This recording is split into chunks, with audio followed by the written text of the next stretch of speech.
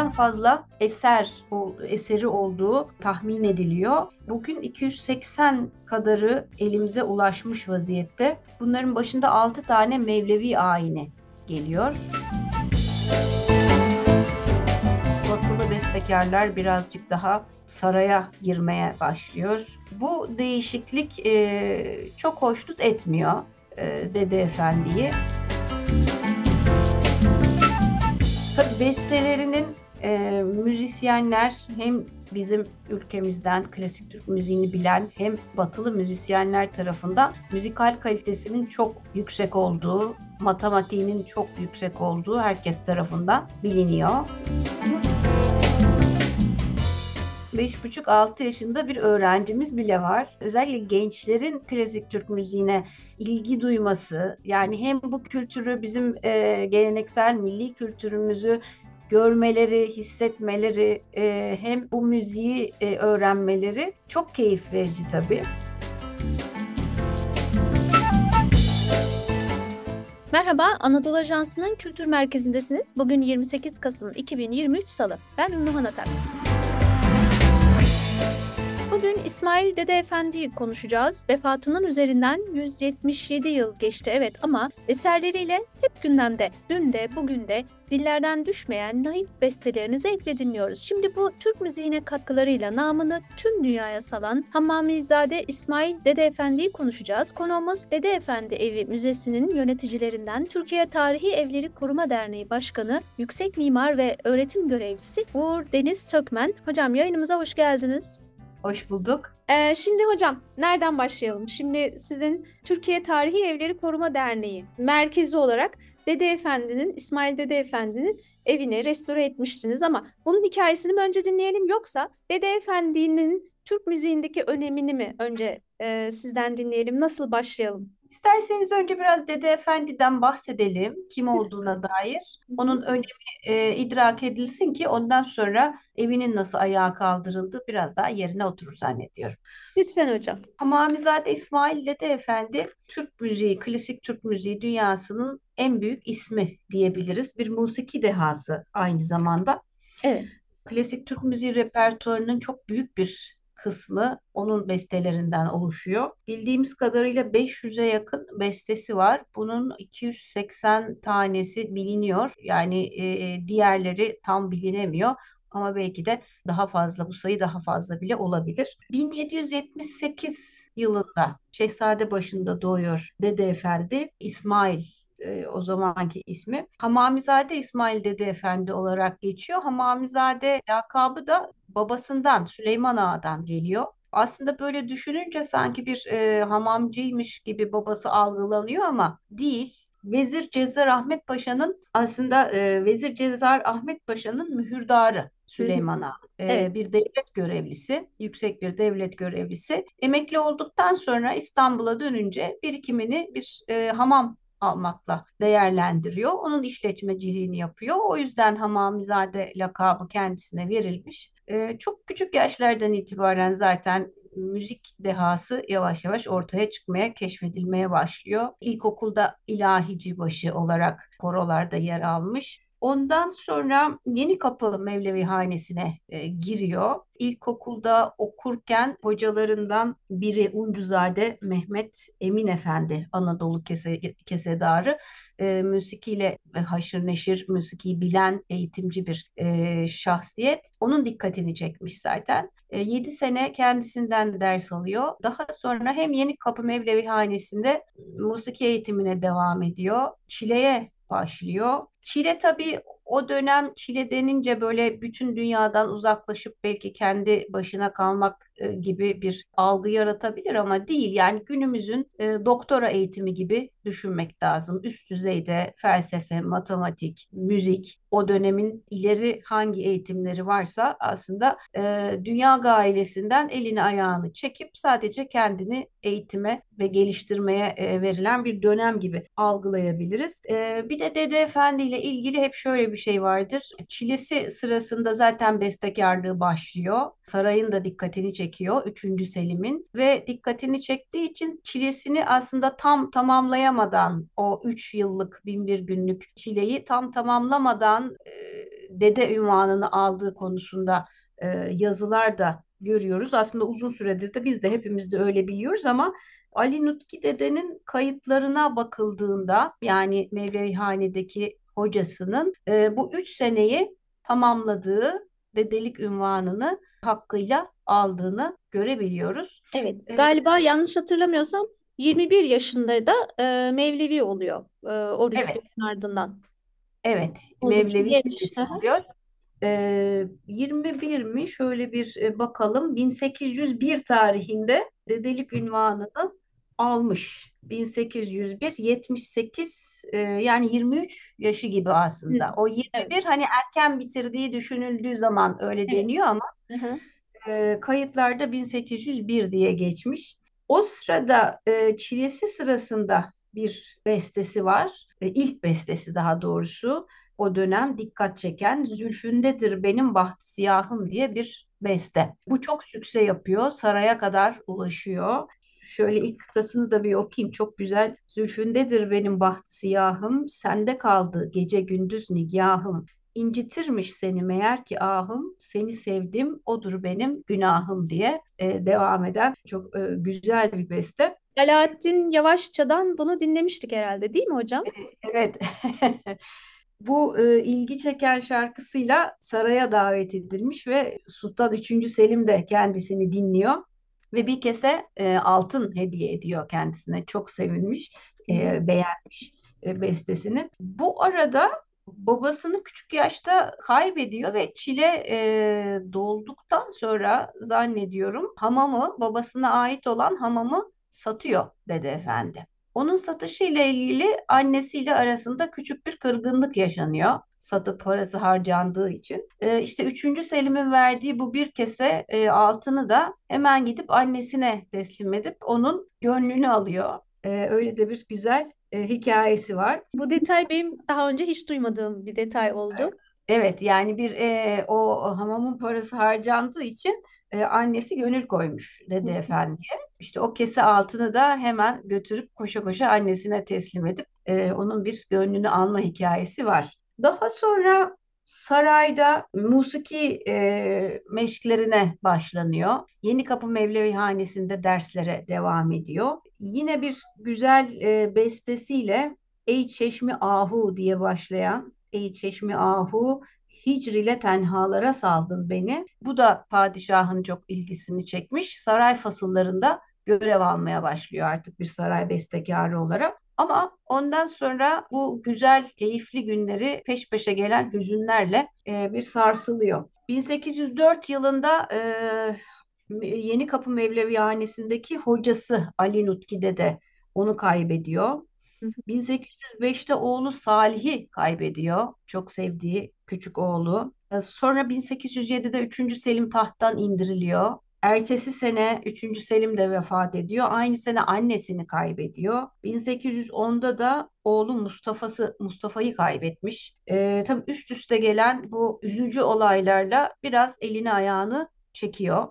İçine kapanıyor. Böyle biraz keyifsiz, mutsuz zamanları. Ama 1812'de tahta 2. Mahmut'un geçmesiyle yeniden parlak günler başlamış. II. Mahmut da bestekar, müzikten çok iyi anlayan bir padişah. Tekrar Dede Efendi'yi saraya alıyor ve sarayda müsahip ünvanını alıyor. Yani Osmanlı Sarayı'nda padişahın yanında bulunan, onun sohbetlerine katılan, bir nevi danışmanlık yapan belirli konularda bir kademeye geliyor, bir görev alıyor. Uzun sürede sarayda besteleri, öğretmenliği devam ediyor. Oldukça da ünlü klasik Türk müziği dünyasında oldukça ünlü öğrencileri var, bestekarlar. Delalzade İsmail Efendi, Eyyubi Mehmet Bey, Zekai Dede gibi Eyüplüdür o da. Hacı Arif Bey gibi bir sürü ünlü bestekarın hocalığını yapmış talebeleri var. İkinci Mahmut'tan sonra Abdülmecit zamanında bir batılılaşma hareketi başlıyor Osmanlı'da. Tabii müzikte de başlıyor bu. Batılı bestekarlar birazcık daha saraya girmeye başlıyor. Bu değişiklik çok hoşnut etmiyor Dede Efendi'yi. Son dönemlerinde izin istiyor Abdülmecit, Padişah Abdülmecit'ten hac vazifesini yerine getirmek için. Hacca gittiği zaman da kendisi orada bir kolera hastalığına, salgını sırasında hastalığa yakalanarak orada vefat ediyor 29 Kasım 1846 yılında. Evet, Mekke'de Cennetül Mualla'da Hazreti Hatice'nin ayak ucuna defnedilmiş. evet. Evet, bugün besteleri dışında tabii bestelerinin müzisyenler hem bizim ülkemizden klasik Türk müziğini bilen hem batılı müzisyenler tarafından müzikal kalitesinin çok yüksek olduğu, matematiğinin çok yüksek olduğu herkes tarafından biliniyor. Yani çok önemli bir müzik dehası. Dede Efendi'den de bugün günümüze kalan tek şey şu anda bizim Türkiye Tarihi Evleri Koruma Derneği olarak ayakta tuttuğumuz, yeniden restore ederek bir müze olarak muhafaza ettiğimiz Dede Efendi Evi Akbıyık semtindeki Evet. Sultanahmet'te. Hocam oraya gelelim. İsterseniz sözünüzü kesiyorum ama bu biraz evvel bahsetmiştiniz müzik dehası olmasından. Şimdi çok farklı formlarda müzik icra ediyordu. Farklı makamları ilk kez kendisi seslendirmişti. Hicaz Evet. Buselik, Sabah Buselik. 19. yüzyıldan bahsediyoruz. En büyük bestekarlarından biri. Bu Dede Efendi'nin Türk musikisine kattıkları üzerine bir şeyler söylemek ister Tabii. misiniz? Dediğim gibi 500'den fazla eseri olduğu tahmin ediliyor. Bugün 280 kadarı elimize ulaşmış vaziyette. Bunların başında 6 tane Mevlevi ayini geliyor. Hem dini müzik hem de din dışı, yani daha gündelik hayatta da insanların dinleyebileceği konularda çok güzel eserler vermiş. Bir takım Araban Kürdi gibi Hicaz Buselik, Sabah Buselik, Neveser, Sultaniyegah gibi makamları ilk defa uyguluyor, kullanıyor. Onun dışında ben şimdi çok mimar sıfatıyla konuşuyorum, müzisyen olmadığım için aslında bunu uzmanlarına bırakmak lazım ama yani dediğim gibi pek çok formlarda şaheserler bestelediği konusunda bütün müzikle alakalı hocalarımız hemfikirler. Günümüzde bugün hemen herkesin bildiği, diline dolanan yine bir gül nihal aldı bu gönlümü. O da evet. Aslında vaktimiz varsa bir küçük hikayesi var. Lütfen hocam. Ondan da bahsedeyim. Şimdi dediğim gibi Osmanlı İmparatorluğu'nun son dönemleri batılılaşma hareketleri var. Müzikte de batılılaşma hareketleri var. Belli müzik odaklarının başına batılı bestekarlar getirilmeye başlanıyor. Bundan pek hoşnut değil aslında Dede Efendi. Sarayda da böyle bir musiki geceleri düzenleniyor. Batılı bestekarlar da katılıyor. Tabii orada Viyana'dan, Fransa'dan biraz daha dönemin havası, valsler, danslar, daha böyle eğlenceli, insana keyifli gelen, öyle söyleyeyim, bir müzik havası var. Tabii o dönem bizim klasik müziğimiz matematiği evet daha yüksek ama tabii daha ağır müzikler. Padişah sıra klasik Türk müziğinin icra edilmesine geldiği bir akşam demiş ki ya ne yapacağız? Yani çok eğlenceli müzikler, herkes keyifle dans ediyor. Bizim müziğimiz çok ağır kalıyor. Ertesi gün yapılacak böyle bir icra için Dede Efendi'nin bir gecede vals formunda olan bu besteyi, yine bir gül nihal aldı bu gönlümü, bestelediği söyleniyor. Aslında çok basit melodisi olan bir beste ama inanılmaz güzel tabii. Yani bizde derneğimizde de Dede Efendi evinde de olan konserler sırasında özellikle yurt dışından turistler geldiği zaman tabii bu parçaya müthiş bir tepki gösteriyorlar. Hemen tanıdık geliyor kulaklarına, ilginç geliyor, çok da akılda kalıyor. Böyle de güzel, hani basiti yakalamak her zaman çok zordur. Böyle de bir küçük hikayesi var. Tabii en popüler, en çok sevilen bestelerinden biri Evet. dilimizde. Hocam Dede Efendi evi dediniz. Dede Efendi evinden bahsetmiştiniz. Şimdi Dede Efendi'yi konuşmak için saatlerimiz yetmeyecek. Çünkü hem dünyada tanınan hem de Türk müziğine çok katkısı olan bir isimden bahsediyoruz. Evet. Bu Dede Efendi Evi Müzesi nasıl ortaya çıktı? Türkiye Tarihi Evleri Koruma Derneği olarak siz nasıl bir araya geldiniz? Bu evi restore etme kararınız daha sonra kültür sanat etkinliklerine ev sahipliği yapıyor olması. Bize biraz da bundan bahsedebilir misiniz hocam? Tabii. Dede Efendi'nin vefatından sonra evi satılmış. Bir müddet boş kaldığı biliniyor. Daha sonra Akbıyık Karakolu olarak kullanılmış. Ahır kapıdadır. Akbıyık Camii ile hemen karşı karşıyayız. Çeşme, yani Sultanahmet'ten Marmara tarafına, Cankurtaran tarafına inerken. Karakol olarak kullanımı bittikten sonra da yine terk ediliyor. Bir dönem göçmen ailelerin içinde barındığı biliniyor. Daha sonra tamamen bir virane haline gelmiş, yıkılmış, harap vaziyette kaybolmuş aslında. Yani bugün biz Dede Efendi'nin yaşadığı evi ziyaret edip onu anabiliyorsak, bu Türkiye Tarihi Evleri Koruma Derneği'nin kurucusu Perihan Balcı Hanımefendi sayesindedir. Kendisi de ilk defa korumaya gönül vermiş, eski eserlerimizin, evlerimizin, kültürel mirasımızın korunmasına gönül vermiş çok önemli bir isim. İlk defa eski geleneksel evlerimizin resimlerini, sivil mimarinin fotoğraflarını çekerek bu işe başlıyor. Daha sonra çok ciddi çabalarla Türkiye Tarihi Evleri Koruma Derneği'ni kuruyor 1976 yılında. O bölgede yine fotoğraf çekerken tesadüfen dedikodular kulağına geliyor. Orada işte bir bestekarın yaşadığı, Dede Efendi diye birinin olduğu mahalledeki söylentilerden yola çıkarak araştırmaya başlıyor Perihan Hanım. Osmanlı tapu kayıtlarından da araştırıyor. Ve hakikaten evin II. Mahmut tarafından Dede Efendi'ye verildiği saray bestekarlığı zamanında kayıtlardan ortaya çıkıyor. Tabii ondan sonra büyük bir mücadeleye başlamış. Perihan Hanım neredeyse ömrünü adamıştır o evin ayağa kaldırılmasına ve bugünkü haline gelmesine. 6 sene uğraşmış. Kültür Bakanlığı Ankara'ya gidiyor, İstanbul'da uğraşıyor. 6 sene sonra tahsisatını alıyor evin. Tahsisatını aldıktan sonra da 1996-97 tarihine kadar çok kısıtlı kaynaklarla, çevresinden bağışlar toplayarak, işte müzik camiasından konserler yapılmasını istemiş, defileler, kendi tanıdık arkadaşlarından, camiasından bu toplanan paralarla 12-13 yıl gibi bir sürede parça parça ev ayağa kaldırılıyor. Evin mimarı benim Mimar Sinan Üniversitesi'nden hocamdır, restoratörü. Biz de öğrenciliğimiz sırasında ve mezuniyetten sonra sevgili Cengiz hocamızın sayesinde önce dernek üyeliği, sonra çeşitli görevler alarak yönetim kurullarında derneğe dahil olduk. Sonra Cumhurbaşkanı Süleyman Demirel tarafından 1997 yılında ilk Türk Müziği Müzesi olarak açılışı yapıldı. Aslında eldeki tüm kayıtlardan yararlanarak aslına olduğu kadar olabilecek en uygun şekilde restore edildi. Bu konuda da uzmandır zaten Cengiz hocamız eski geleneksel Türk evleri konusunda.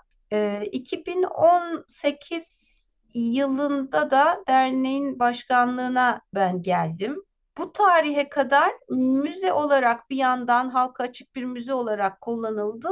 Aynı zamanda etkinlikler devam etti. Hem tarihi Türk evleri haftaları gibi geleneksel mimarimizle alakalı etkinlikler bir koldan devam ediyor.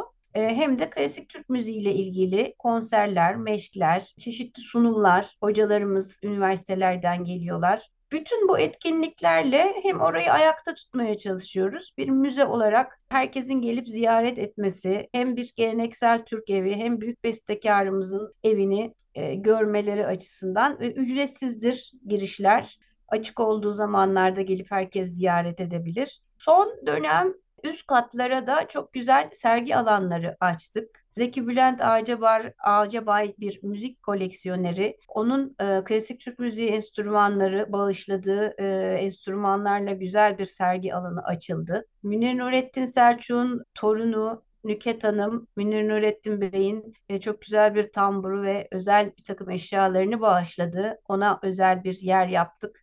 Onlar sergileniyor. Yani hem etkinliklere katılabilir herkes, hem müzeyi ziyaret edebilir, kahve içmeye gelebilir avlusunda. Evet hocam, şimdi ben Türk Evi'nin internetteki sitesine bakıyorum. Burada kemençe dersleri, tambur dersleri var. Evet, yeni Az, başladı. evet, bunlar çok güzel, çok umut verici. Peki ilgi nasıl diye sorsam? Vallahi şöyle söyleyeyim, ilgi var. öğrencilerimiz var. Çok kıymetli hocalarımız devam ediyor. Hatta 6 yaşında, 5,5-6 yaşında bir öğrencimiz bile var.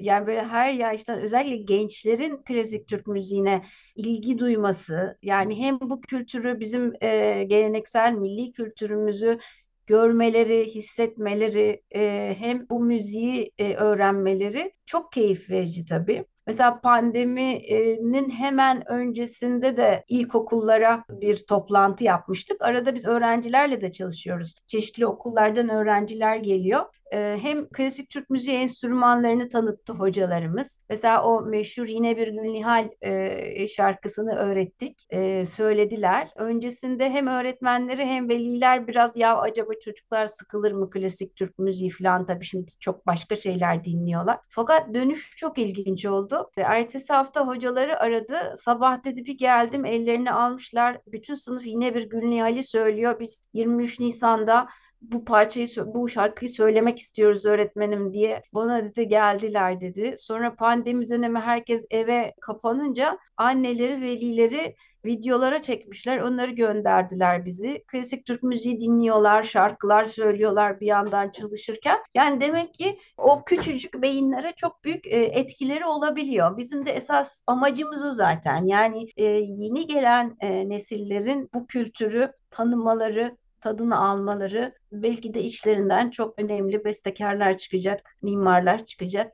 Küçük yaşta alınan bu alevlerle oluyor bütün bu gelişmeler. Hocam öyle bir örnek verdiniz ki X kuşağı, Y kuşağı, Z kuşağı diye hemen tanımlayıp kenara koyduğumuz nesilleri bahanesi elimizde patlamış oldu. Nasıl? Evet.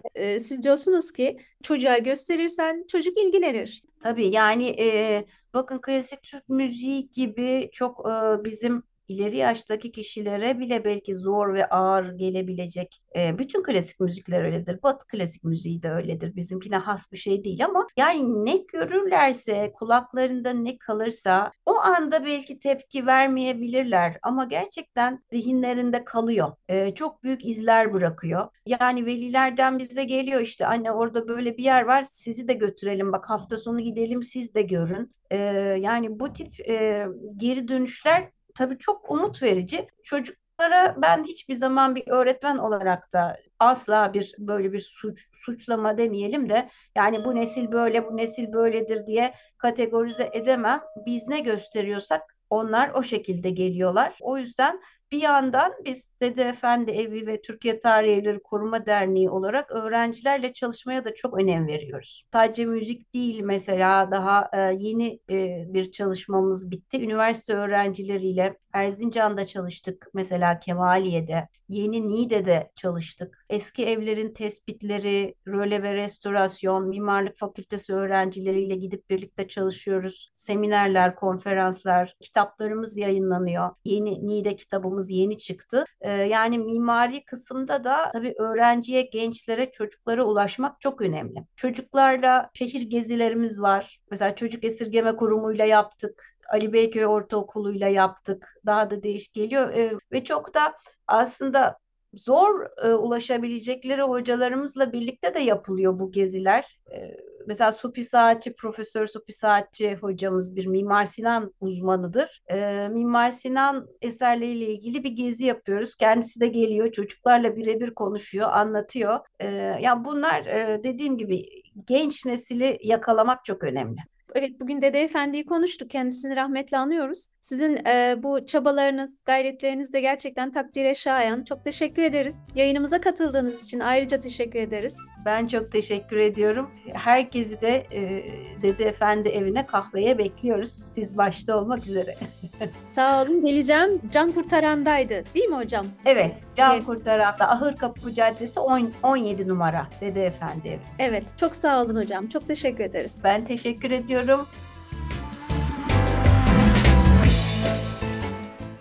Kültür Merkezi'ndeydiniz. Konuğumuz Türkiye Tarihi Evleri Koruma Derneği Başkanı Yüksek Mimar Uğur Deniz Sökmen'di. Kültür Merkezi'nin tüm bölümlerini X platformunda AA Sesli hesabından takip edebilirsiniz. Bir sonraki bölümde görüşmek dileğiyle. Hoşça kalın.